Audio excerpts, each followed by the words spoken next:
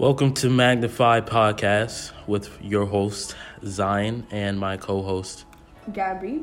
And today we're going to be talking about the three concepts of momentum, results, and action. And breaking that down, it would kind of be in relation to momentum would be duality.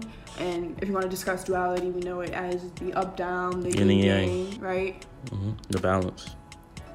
And it's like in order to have like that momentum, you have to be able to like allow the acceptance that to have one thing exist, you're gonna have another thing exist opposing it, just as it's saying like the opposite attracts. Yeah, like negative and positive.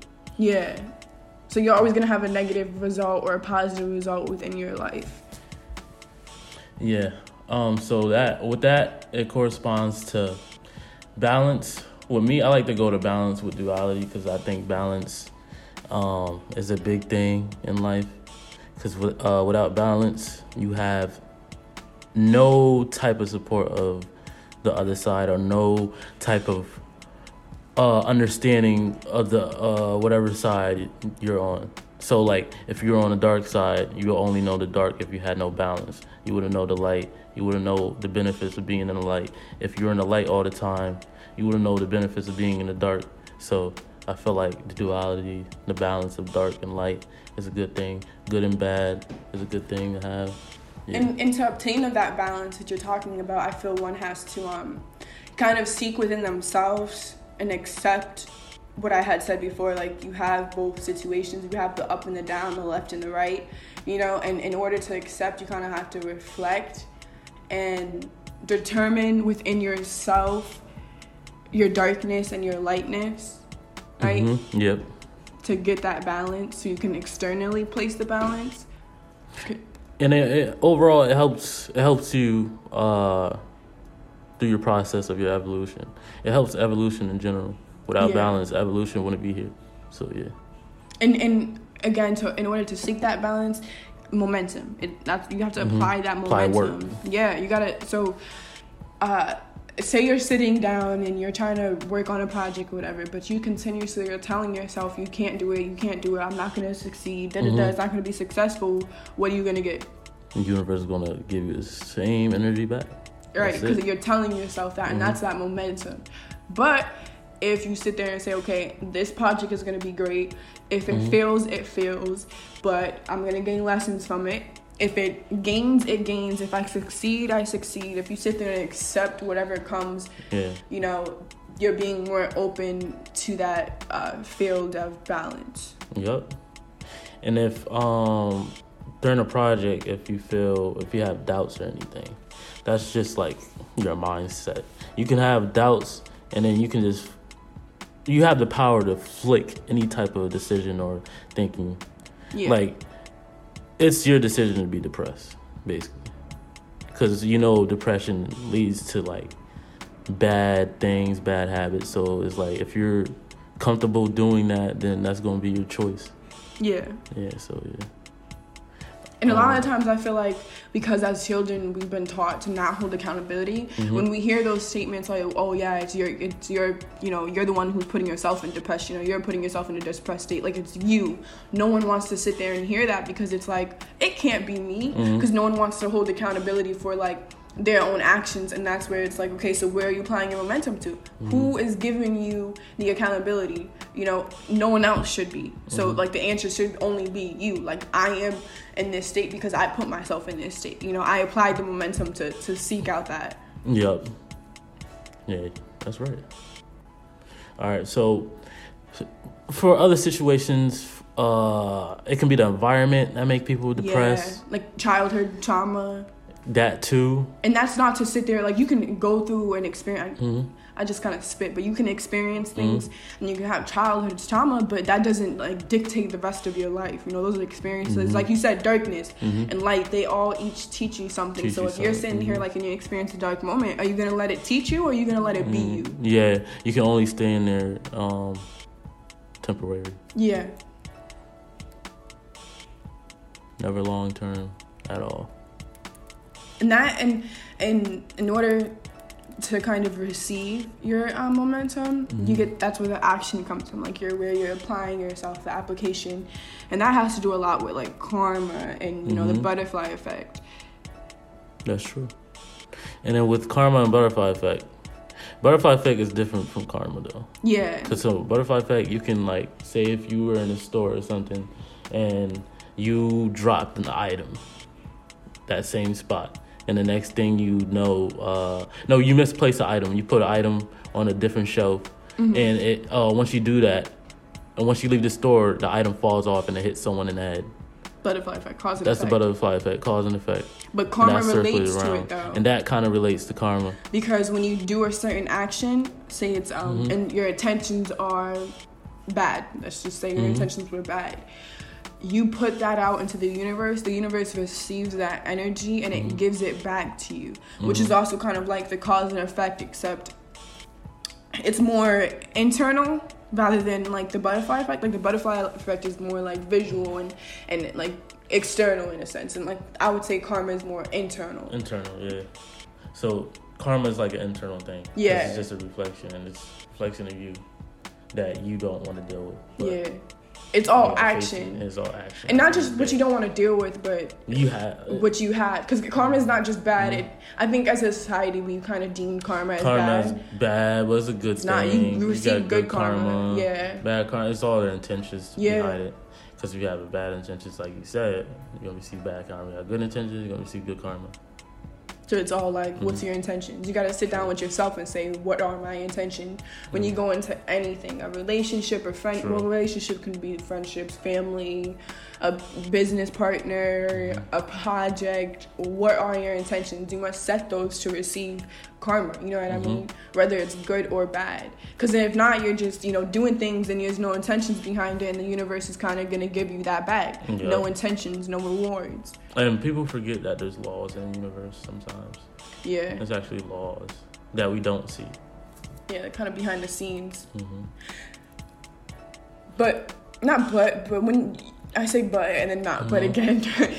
But after the action, you kind of get the results. You're doing a project, you put in your effort, you put in your intentions, and you get those results. Now, whether you put intentions of growth and strength and whatever it may be, yada, yada, yada, you will get that back. And that's where the law of attraction comes from. So when you put in that work and you maintain the mindset that you're trying to put, then you start attracting things to what you're destined to do. Yeah, it's all about mindset. It really is all about mindset. So that correlates to law of attraction. Like I was watching this video, it was like a podcast, so it was more like audio, where I've watched videos of her, Abraham Hicks, and she was just discussing the exchange of mindset. So she was talking about how it impacts the reality you exist in and where you place yourself and where you're placing the momentum, like how I discussed before. So wherever you are placing your momentum, wherever you are placing your energy, your concept of balance, then that's what you're going to receive. So if I have a business and I'm just like, once again, if I'm just like, damn, my business isn't making a lot of money, it's doing good, but it's not doing good, then that's exactly what, it seems so like cliche. Yeah, but it's like, it's serious. But it's simple as is. Yeah. It's what you put in, like the amount of work. All right, say if someone is like lazy to clean their room or some shit like that. They're going to be in that state, that mind state of being lazy. So it's like, yeah. Yeah, because it's a reflection of internally. Internal reflection. So that's a lot of times why people's like areas will get messy, because inside their head, internally, it's messy and they don't know how to construct it. So externally, you'll have one thing here, another thing there. Same with people who hoard houses. Yeah. Or keep stuff that's not really needed to be. Yeah. So I read a quote from Marcus. Very little is needed to make a happy life. It is all within yourself and your way of thinking. So that I like that quote because it really is simple. It's as simple as it is. It's like it's all within yourself. Everything you're looking forward to be, to do, to attract, it's all within yourself. Everything's within yourself, inside and out. And I know that sounds like so simple, you know, you can say it's simple. And at least for myself, growing up as a child who, you know, experienced, and I know it can relate to other people who experience traumatic things or separation or whatever it may be. But a lot of children go through this to experience and to learn. My point is that growing up, it may not seem simple. It may be, and not even just growing up, because you can be an adult right now and you may be, you know, looking at it and all may be chaotic. And you may not, like within yourself, you see something destruct.